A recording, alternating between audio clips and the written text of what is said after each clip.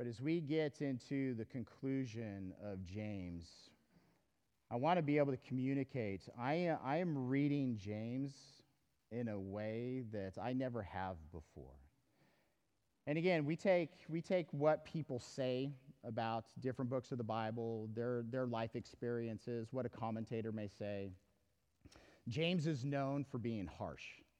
James is known for being, just a straight shooter, doesn't hold the punches, just, comes out of the gate kind of swinging at some of our behaviors. So when you hear those kinds of things, that becomes a filter as you read the text. And I confess to you, that's been a filter as I've read James historically.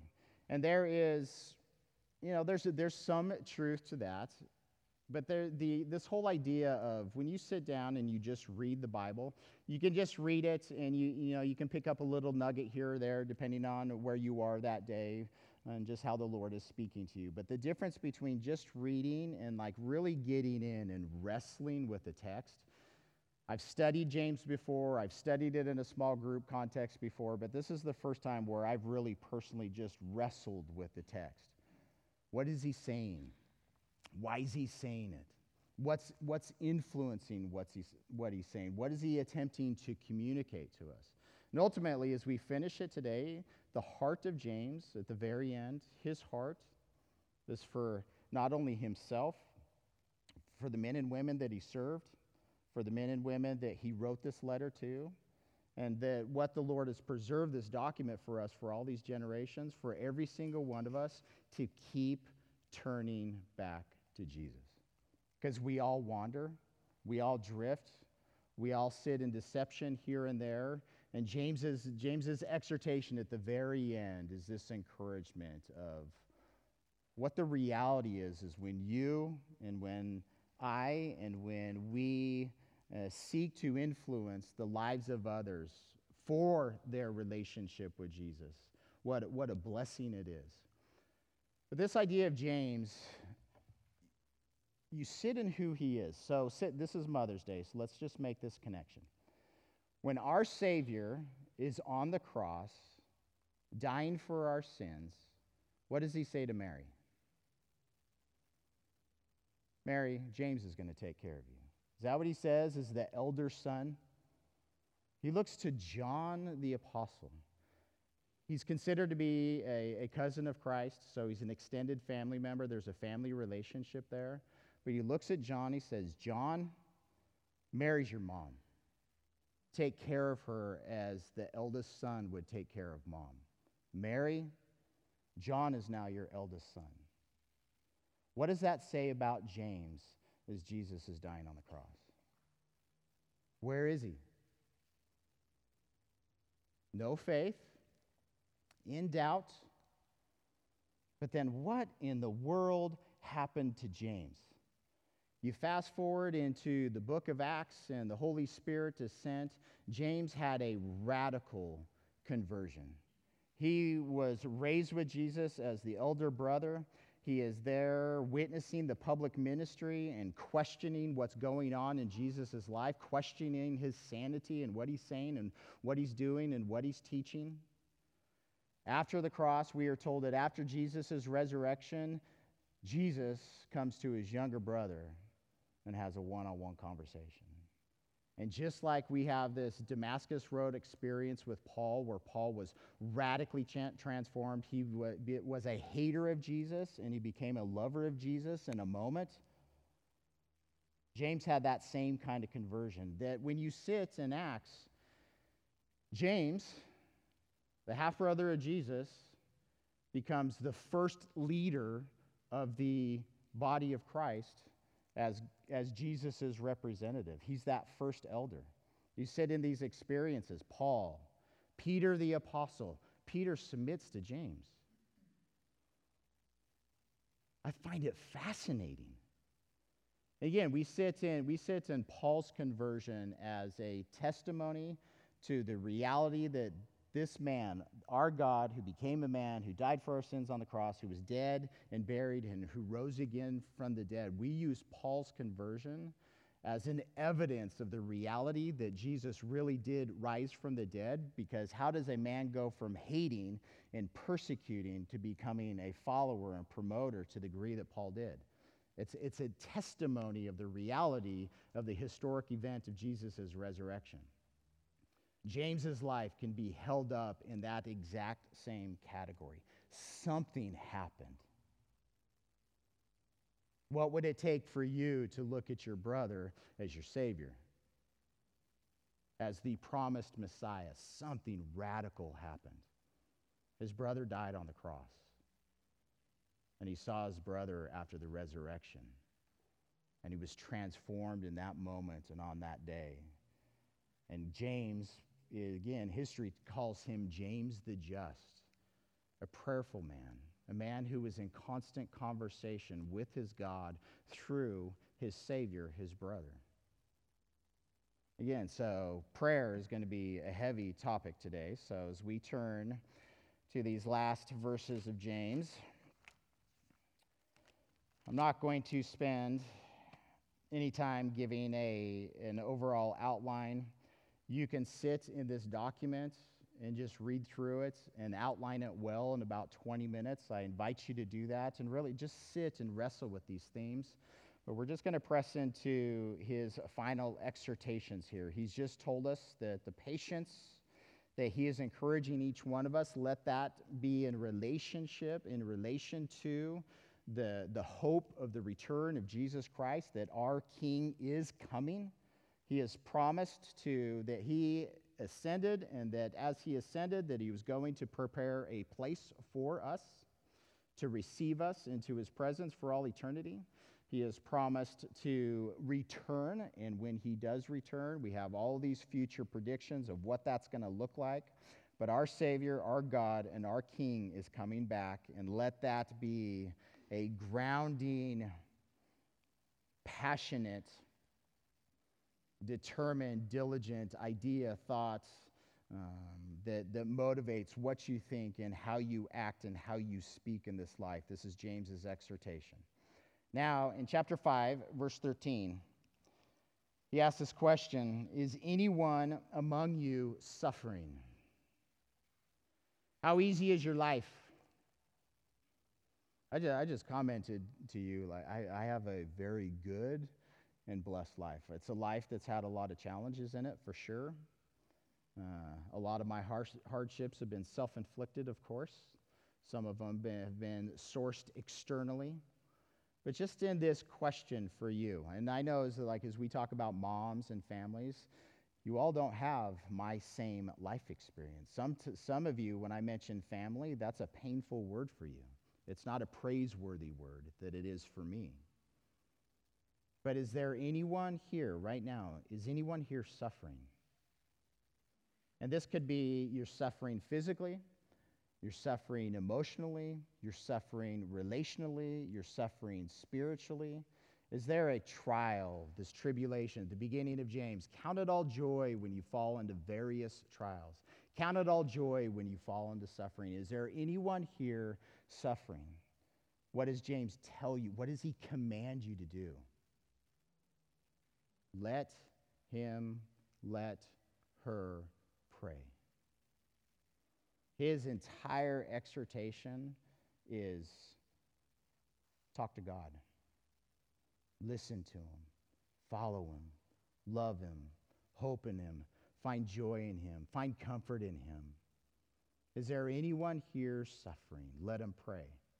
Now, the reality is when we're suffering, what do we normally try to do ourselves? We try and get ourselves out of the suffering, right? Whatever that thing is that's pricking at us, that's causing us pain, we want that removed. We want that fixed. We want that done away with. Again, this is the thing with prayers. Prayer is running to God with your mouth and your heart and your mind. I'm confused. This hurts. I'm in pain. I don't understand. I need help. And again, James's exhortation at the very beginning, let patience have its perfect work. So when you feel like you lack something, you feel like you're in pain, you feel like you don't know, therefore, ask God. Have the conversation with God. And this is what the um,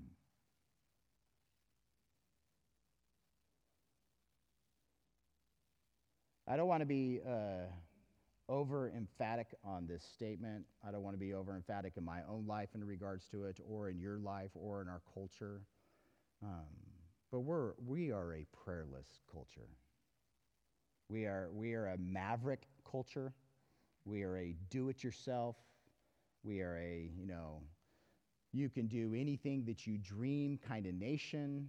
Whatever you dream, is whatever work you want to put forth, you can be successful in the culture in which we live. These are ideas that we grow up with that are very firmly seated in our souls. So yes, I believe in God. Yes, I believe in God's words. Yes, I seek him in prayer and ask him for all kinds of petitions. Yes, I come to him in praise. I have a constant relationship with God. I am constantly talking to him, and I'm confessing to you, even in the midst of that, there are many times I feel like a prayerless man. The conversation that I need to have with my God is not happening. And it's this conflict on the inside. I'm not doing what I want to do. I want to talk to God. But then there's confusion in prayer. What does prayer look like?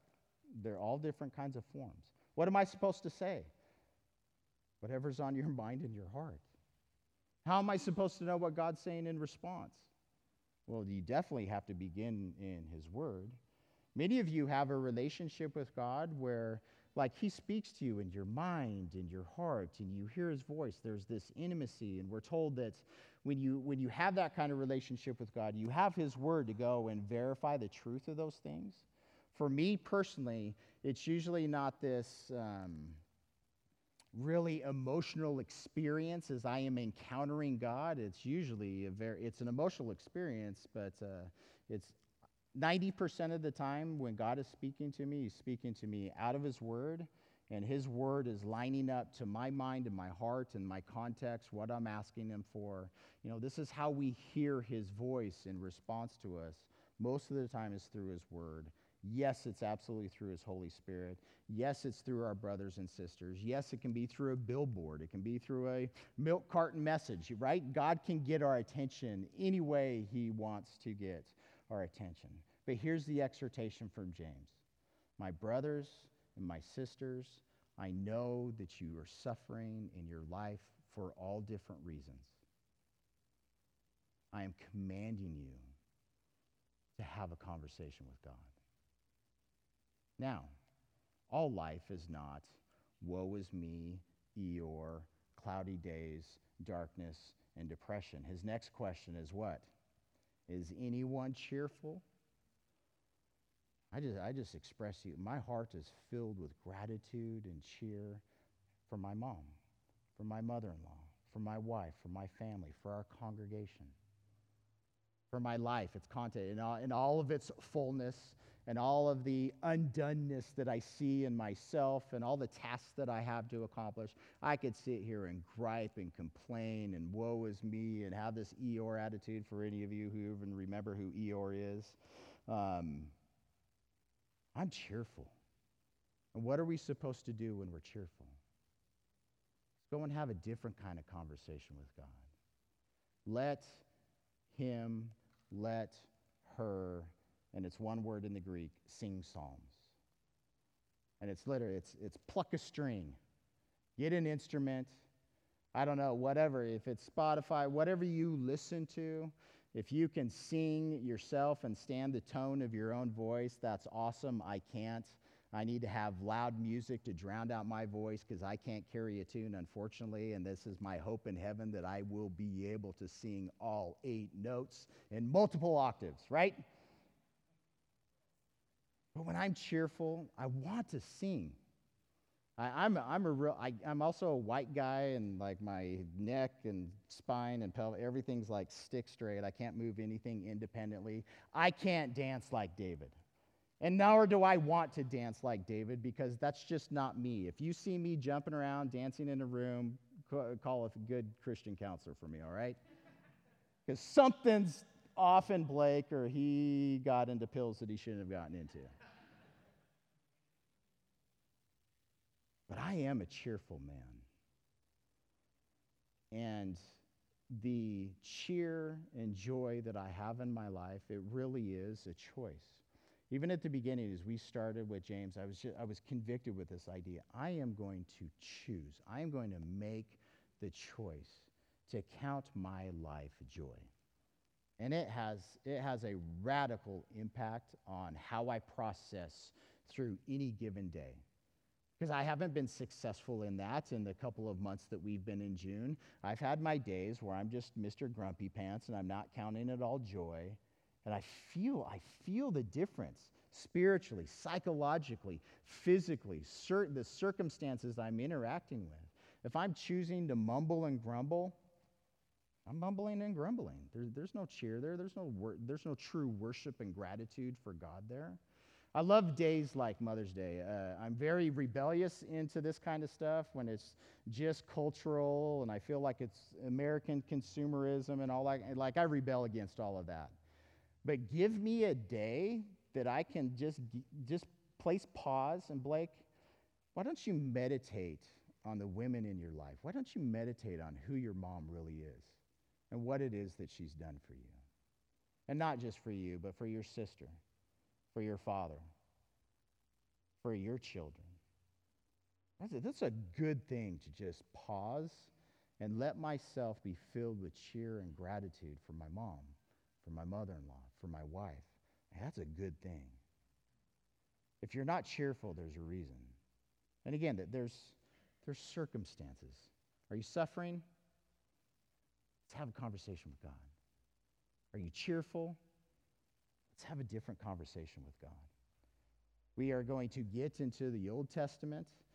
So in a couple of weeks, we're going to have an Old Testament overview and how Samuel fits into the major narrative of the Old Testament. The second week that we're in that study, we are going to go and sing Psalm 1 and 2. Now, we're going to read it, but we're going to let it sing in our mind and our heart. There's all of these incredible psalms, words that are to be put to music. Music helps guide our emotions. Music helps memorize. You ought to have your favorite worship songs. I hope you do. There are songs that we sing. You think John Bunyan knew that we'd be singing Amazing Grace?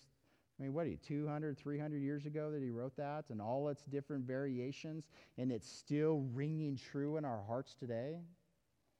There are modern worship songs that carry over multiple decades and continue to ring true in the church. There's some worship songs that's a flash in the fire pan. It's popular for a minute, it's popular for a year, and it just fades into the background. It doesn't matter how new it is. It doesn't matter how long it's been around. It doesn't matter what style it is. You and your personality, when you're cheerful, let your soul sing to God. And again, this isn't a suggestion. This is James, Elder James, first leader of his brother's church, giving us a command. If you're cheerful, sing. Let your soul sing. Is anyone among you sick? Now we can sit in this word in a couple of different ways. One is definitely if you are physically sick, the word means to be weak or to be feeble. Let's keep reading this verse. It says, "Let him call for the elders of the church and let them pray over him, anointing him with oil in the name of the Lord. And the prayer of the faith will save the sick." The second word for sick there means somebody who is worn out, exhausted, the circumstances of life. So it's not just talking about people who have a physical disease. It's also talking about those who are just mentally and spiritually and physically exhausted and worn out with life. You ever been there? Do you know souls like that? And here's the emphasis. Is there anyone among you sick? And this is beyond the flu, the cold. Corona, COVID could be pretty bad. cancers. Again, my wife is a type 1 diabetic. She is sick every day. Her body is broken, and it has its different repercussions. And God gives her miracles every single day to sustain her in her mind and her body and her spirits. And I watch God give her strength every day. He performs a healing in her every day. And I thank him for it, and I recognize it. But is there anyone among you sick? What's the command? You humble yourself and reach out. And here it's to the elders, to those. I want to do this in the church because I want you to see. And we're going to start with the men first and get ready to stand. Men, if you are a teacher of the Word of God, God has given you a passion for His Word. God has called you to Himself in His Word. God has given you a passion to make His Word known to anyone that He'll let you. I want you to stand. I don't care what context, and I don't care what your age is. If this is you, I want you to stand. Peterson, stand up.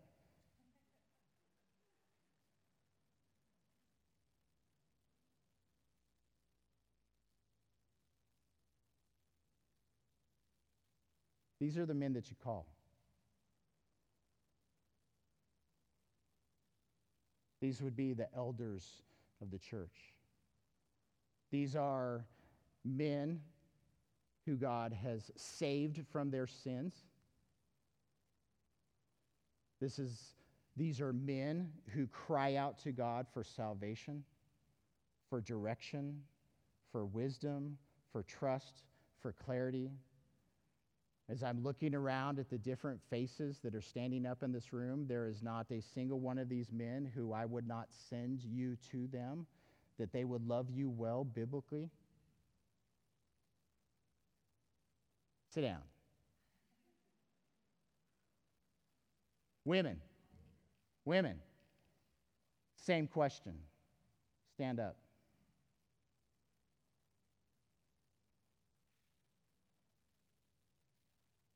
Yeah, you better stand up, Lori.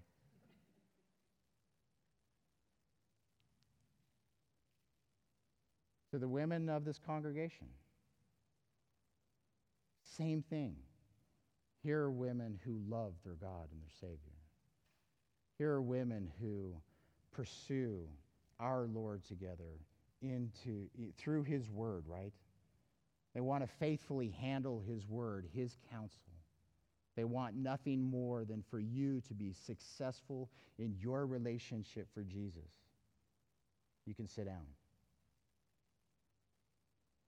These are the people that when you were sick, when you were exhausted, these are the ones that you pick up the phone and you call and you say, I need you.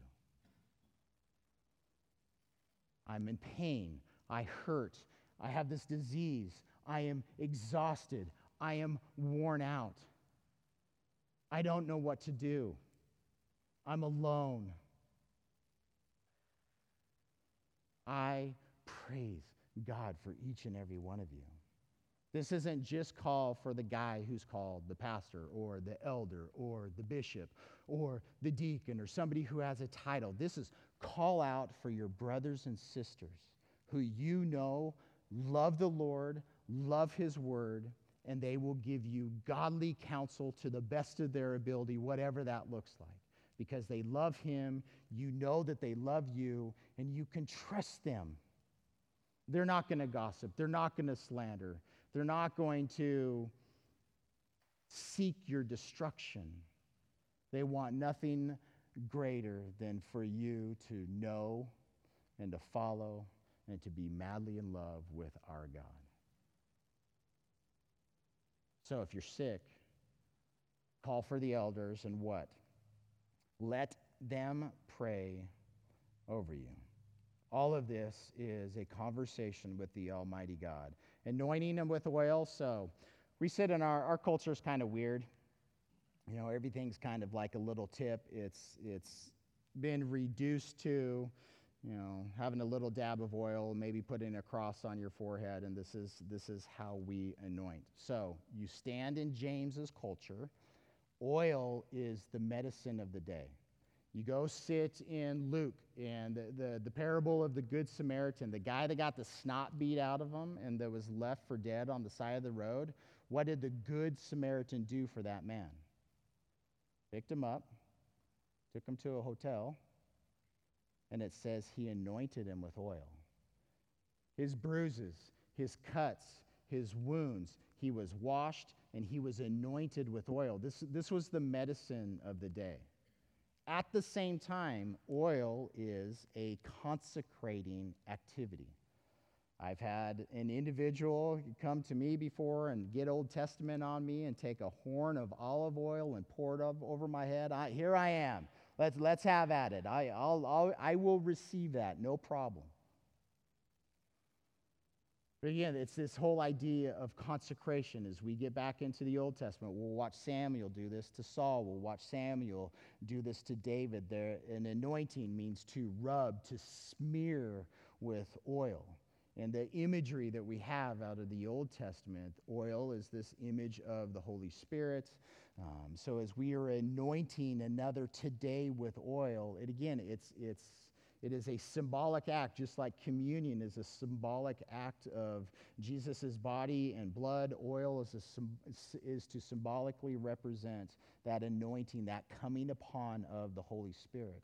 So when somebody is sick and when somebody is exhausted, as we pray over them and anoint somebody with oil, it's asking God to come upon them, to be the lifter of their head, of their soul, of their body, to heal according to the Lord's will. And again, this is do it in the name of Jesus. This isn't the power of the person. This is we are submitting you to the power of God as you cry out, not to me for help and not to the person that you called for help. Ultimately, you're calling people to surround you with the influence of the Lord, that the Lord would just be sovereign and dominate your life in every single way as you're crying out because you were sick and exhausted. Y'all feel this? So it's a beautiful encouragement. And then we have this promise in verse 15, the prayer of faith will save the sick, and the Lord will raise him up, and if he has committed sins, he will be forgiven. So here, this prayer of faith, in the very beginning, James says, when you ask God, do not ask God your petitions with doubting. I mean, that word for doubting, it means hesitation. It has the idea, it's a compound word, but in that word it has the idea of judgment, that you are coming to God in your opinions, in your understanding, with things already worked out, and you're hesitating to go have a conversation with God because you don't think God's going to act. You don't think that you deserve God to act in your life. You're coming to him with doubting and excuses and all your other baggage. That is the exact opposite of the prayer of faith. The prayer of faith runs boldly, courageously to the throne of God's grace. And again, the constant prayer is, may you know who the Almighty God is. And we're going to end today in a snapshot out of the Old Testament where God reveals his heart to you and what he wants you to do in pursuit of him. So we'll get there in a minute. So the prayer of faith is the opposite of the prayer of doubt, but it will save the sick. Again, it will save the worn out. If he's committed sins, he will be forgiven. So, very popular in James's time. It's even popular in our culture. Just had a conversation with somebody this morning in a specific circumstance that the whole idea is, here's a gal who's gone into preterm labor. Her mom said to her own daughter that's going into preterm labor, what did you do? In other words, how did you sin that God is punishing you and your child? How does that make you feel? Righteous anger, right? But think about it. In John chapter 9, young man born blind. Disciples come to Jesus. Jesus, who sinned?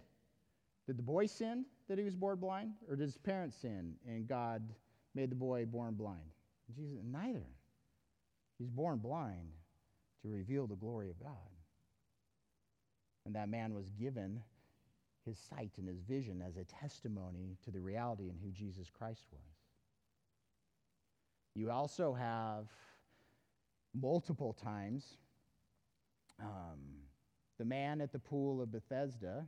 So when Jesus heals that man at the pool and he takes up his mat and he walks and he comes back and finds Jesus and thanks him, Jesus tells that man to go and sin no more, which leads us to think that his physical sickness, his physical weakness, was the result of sin in his life.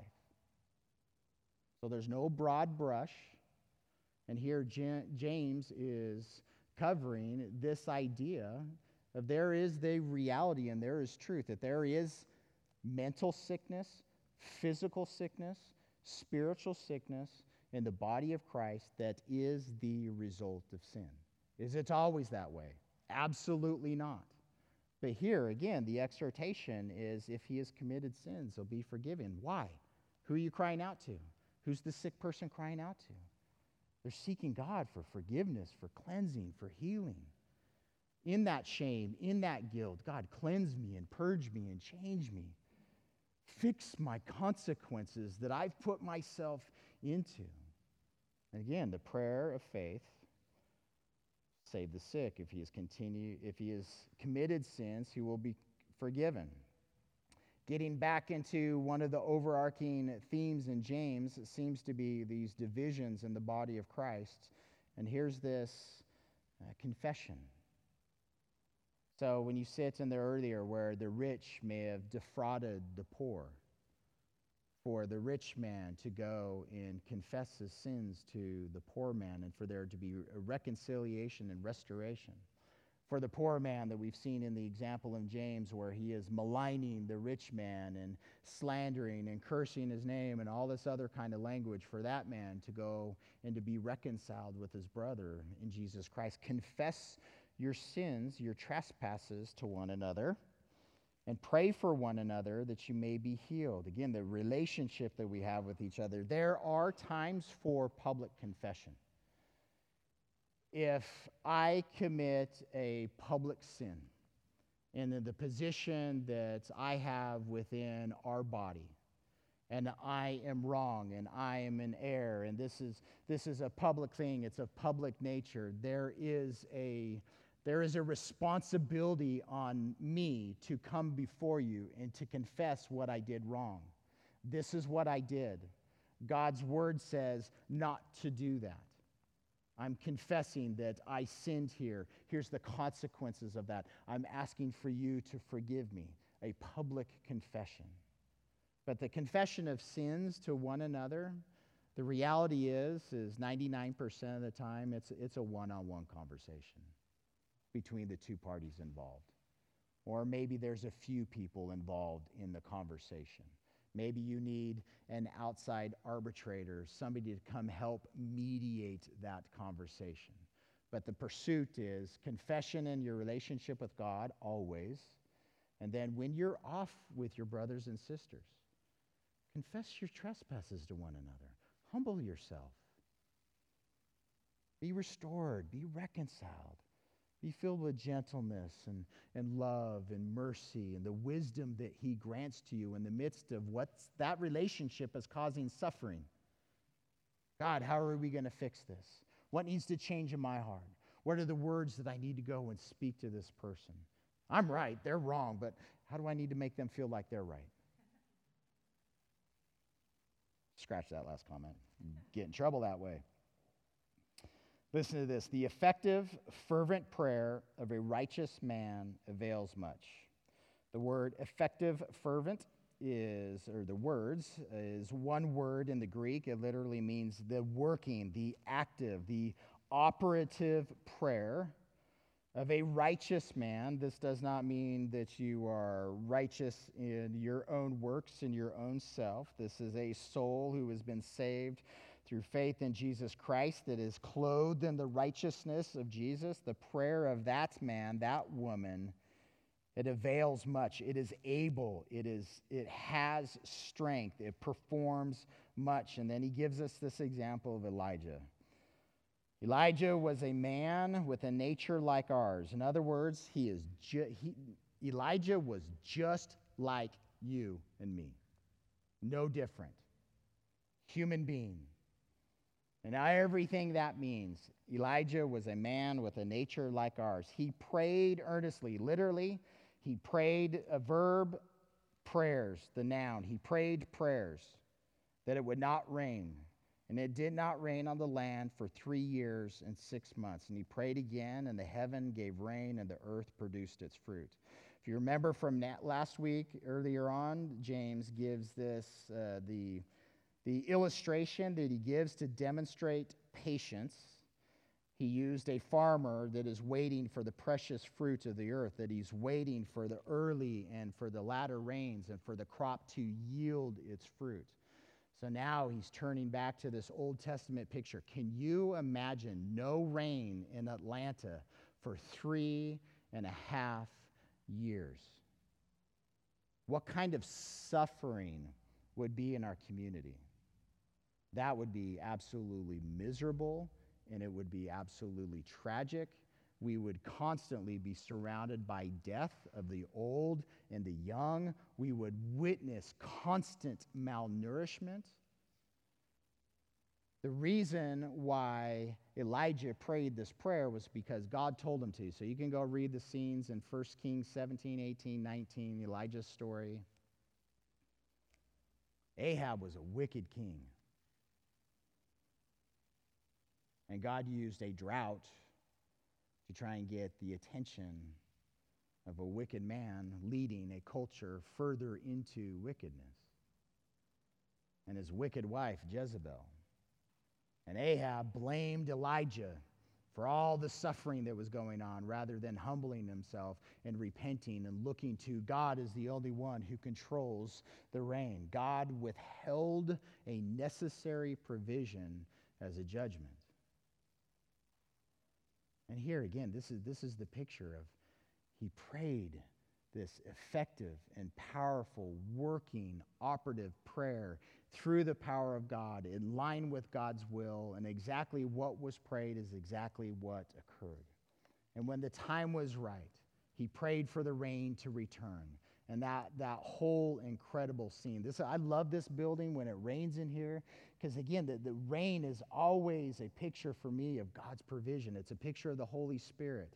In the Old Testament, you have rivers in the Garden of Eden. In Revelation, at the very end, you have this river that's proceeding from the throne of God, representing the Holy Spirit. A couple of weeks when we're going to be in Psalm 1, a tree planted next to a river of water, the river of water of life. Water is incredible. We need it. And here, Elijah being used as the example. Here's the prayers that he prayed. And God listened. God directed. God acted according to his will, whether it was in judgment or whether it was in release of that judgment, withholding further judgment. All of it to direct our attention to him. Oh man, we got to pick up the pace. Here's his heart. Verse 19. Brethren, my brothers and sisters, if anyone, listen, this is church people. He's talking to people who believe in Jesus as Lord and Savior. I believe in him. I believe his words. I have a relationship with him. Brothers and sisters, if anyone among y'all wanders, you've been led astray through something deceptive, whether it's the enemy, whether it's the world, whether it's your own heart. If anyone among you wanders from the truth, who is truth? If any one of you wanders from Jesus, and someone turns him back, let him know that he who turns a sinner from the error, and again, this is the exact same word as wander, from the deceit, from the from the being led astray. You're off, you've drifted, you've wandered away from the error of his way, will save a soul, a psyche. This is not talking about the physical body, talking about the man, the woman that God has made you on the inside that is eternal. Save a soul from death and cover a multitude, a plurality of sins. This is James's entire exhortation through this letter. This is the example that he has been through this letter. He is seeking to stand in the gap of people's lives, that he has seen a wandering away from the truth, a wandering away from following the way of Jesus Christ. And he is standing in that gap, seeking to turn, and look at this, turning sinners. Wait a minute. I'm saved. I have faith in Jesus Christ. I'm not a sinner anymore. Is that true? He's talking to the church. And yes, we need to be cautious. You are a child of God. You've been born again from above. You have faith in Jesus Christ. You are no longer identified as a child of wrath, a child of sin, a child of disobedience. You are a child of God. You have been adopted. You have been transformed, renewed, regenerated. You are no longer a sinner. So stop sinning, right? This is the struggle that we all process through every single day. But the reality is when our heart, when the world, when the devil is leading us astray, what are we doing? What have we become? We've been talking a lot about abiding this week in the different men's groups. I'm stepping out from the house of peace. I'm stepping out from the house of God. I'm stepping out from his presence to go and do my own thing. I'm now, I've got this other label on me.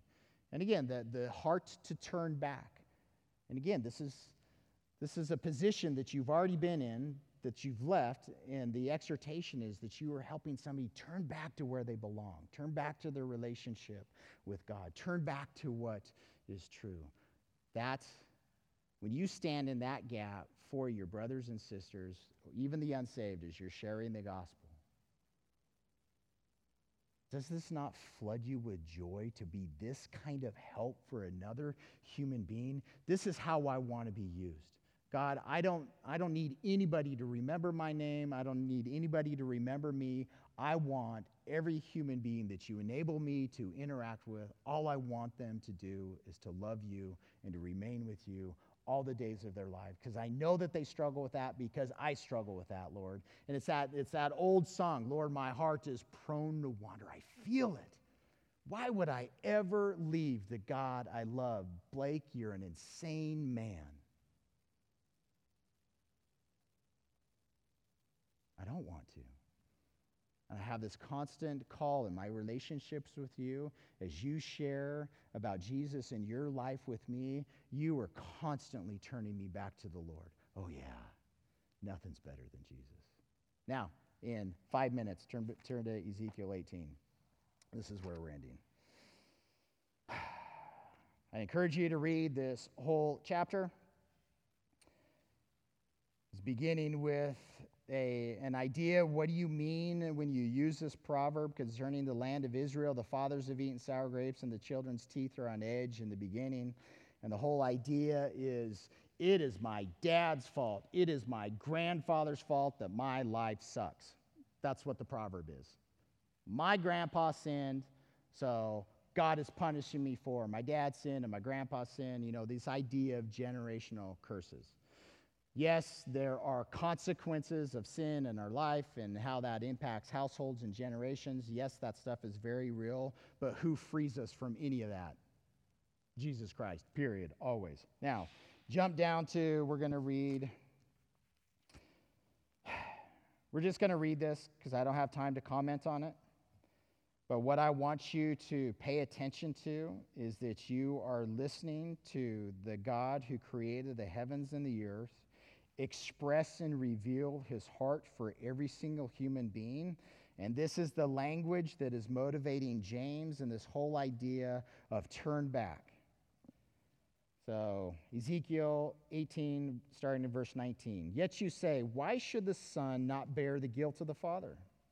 Because the Son has done what is lawful and right, and has kept all my statutes and observed them, he shall surely live. Yeah, God's law, God's command for you is to believe in his Son. Verse 20, the soul who sins shall die. The Son shall not bear the guilt of the Father, nor the Father bear the guilt of the Son. The righteousness of the righteous shall be upon himself, and the wickedness of the wicked shall be upon himself. But if a wicked man turns from all his sins which he has committed, keeps all my statutes, and does what is lawful and right, he shall surely live. He shall not die. None of the transgressions which he has committed shall be remembered against him. Look at the grace of God and the mercy of God. All of this through his Son. Because of the righteousness which he has done, he shall live. Listen to God's heart. Do I have any pleasure at all that the wicked should die, says the Lord God, and not that he should turn from his ways and live? But when a righteous man turns away from his righteousness and commits iniquity and does according to all the abominations that the wicked man does, shall he live? All the righteousness which he has done shall not be remembered because of the unfaithfulness of which he is guilty and the sin which he has committed. Because of them, he shall die. Yet you say, the way of the Lord is not fair. Hear now, O house of Israel, is it not my way which is fair, and your ways which are not fair? When a righteous man turns away from his righteousness, commits iniquity, and dies in it, it is because of the iniquity which he has done that he dies. Again, when a wicked man turns away from the wickedness which he has committed, and does what is lawful and right, he preserves himself alive. Because he considers and turns away from all the transgressions which he committed, he shall surely live. He shall not die. Yet the house of Israel says, the way of the Lord is not fair. O house of Israel, it is not my ways which are not fair. And is it not my ways which are fair, and your ways which are not fair? Therefore, I will judge you, O house of Israel, every one according to his ways, says the Lord God. Repent and turn from all of your transgressions, so that your iniquity will not be your ruin. Cast away from you all the transgressions which you have committed. Look at this. And get yourself a new heart and a new spirit. Is that not the cry of your heart? Oh Lord, give me that new heart that you've promised. Renew in me, restore in me a new spirit, Lord, made in your image. For why should you die, O house of Israel? For I have no pleasure in the death of the one who dies, says the Lord God. Therefore, turn and live. Worship team, come on up. I want you to remember these words. Remember the nature and the character of God as he reveals himself to you. God does not take pleasure in the death of the wicked. His yearning cry to his creation that he made in his image, turn and live. So Heavenly Father, we do that and respond to you in obedience today. We are absolutely madly in love with you, Lord. It is such a joy and a privilege and an honor to know you. Lord, I look at the first 20 plus years of my life where I really didn't know, and I was wandering in my own ways, where sin was growing. Lord, I was testing all these things out and nothing satisfied. I knew I was broken. I knew I was dark. You sent a bride to me and her family with the words to turn and live in their mouths. And oh, did I hear. I hear those same words today, Lord. You are constantly directing me to turn from this world, to turn from the bait of the devil, to turn from the desires of my own heart, and to offer myself, all of myself, to you. I do that again today, Lord, as a living sacrifice. Here I am. Here's my mind. Here's my heart.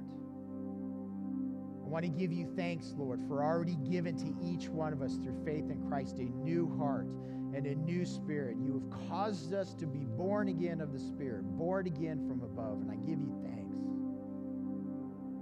Lord, if there's anyone here this morning, may they hear you and see you and know and understand that if they cry out to you for life and forgiveness, that it is theirs today and for all eternity.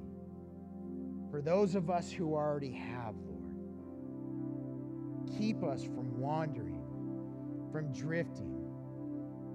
We all feel this pull away, and we look at ourselves in the mirror and our own insanity and just, Lord, I don't get it. We're yearning for that day patiently for you to return, Lord, to fully do away with sin in our life and in this world, to finally, Lord, bear that image of our glorious God for all eternity. Let that hope purify us. In our lives, Lord, bring yourself great glory. It's in Jesus' name we pray.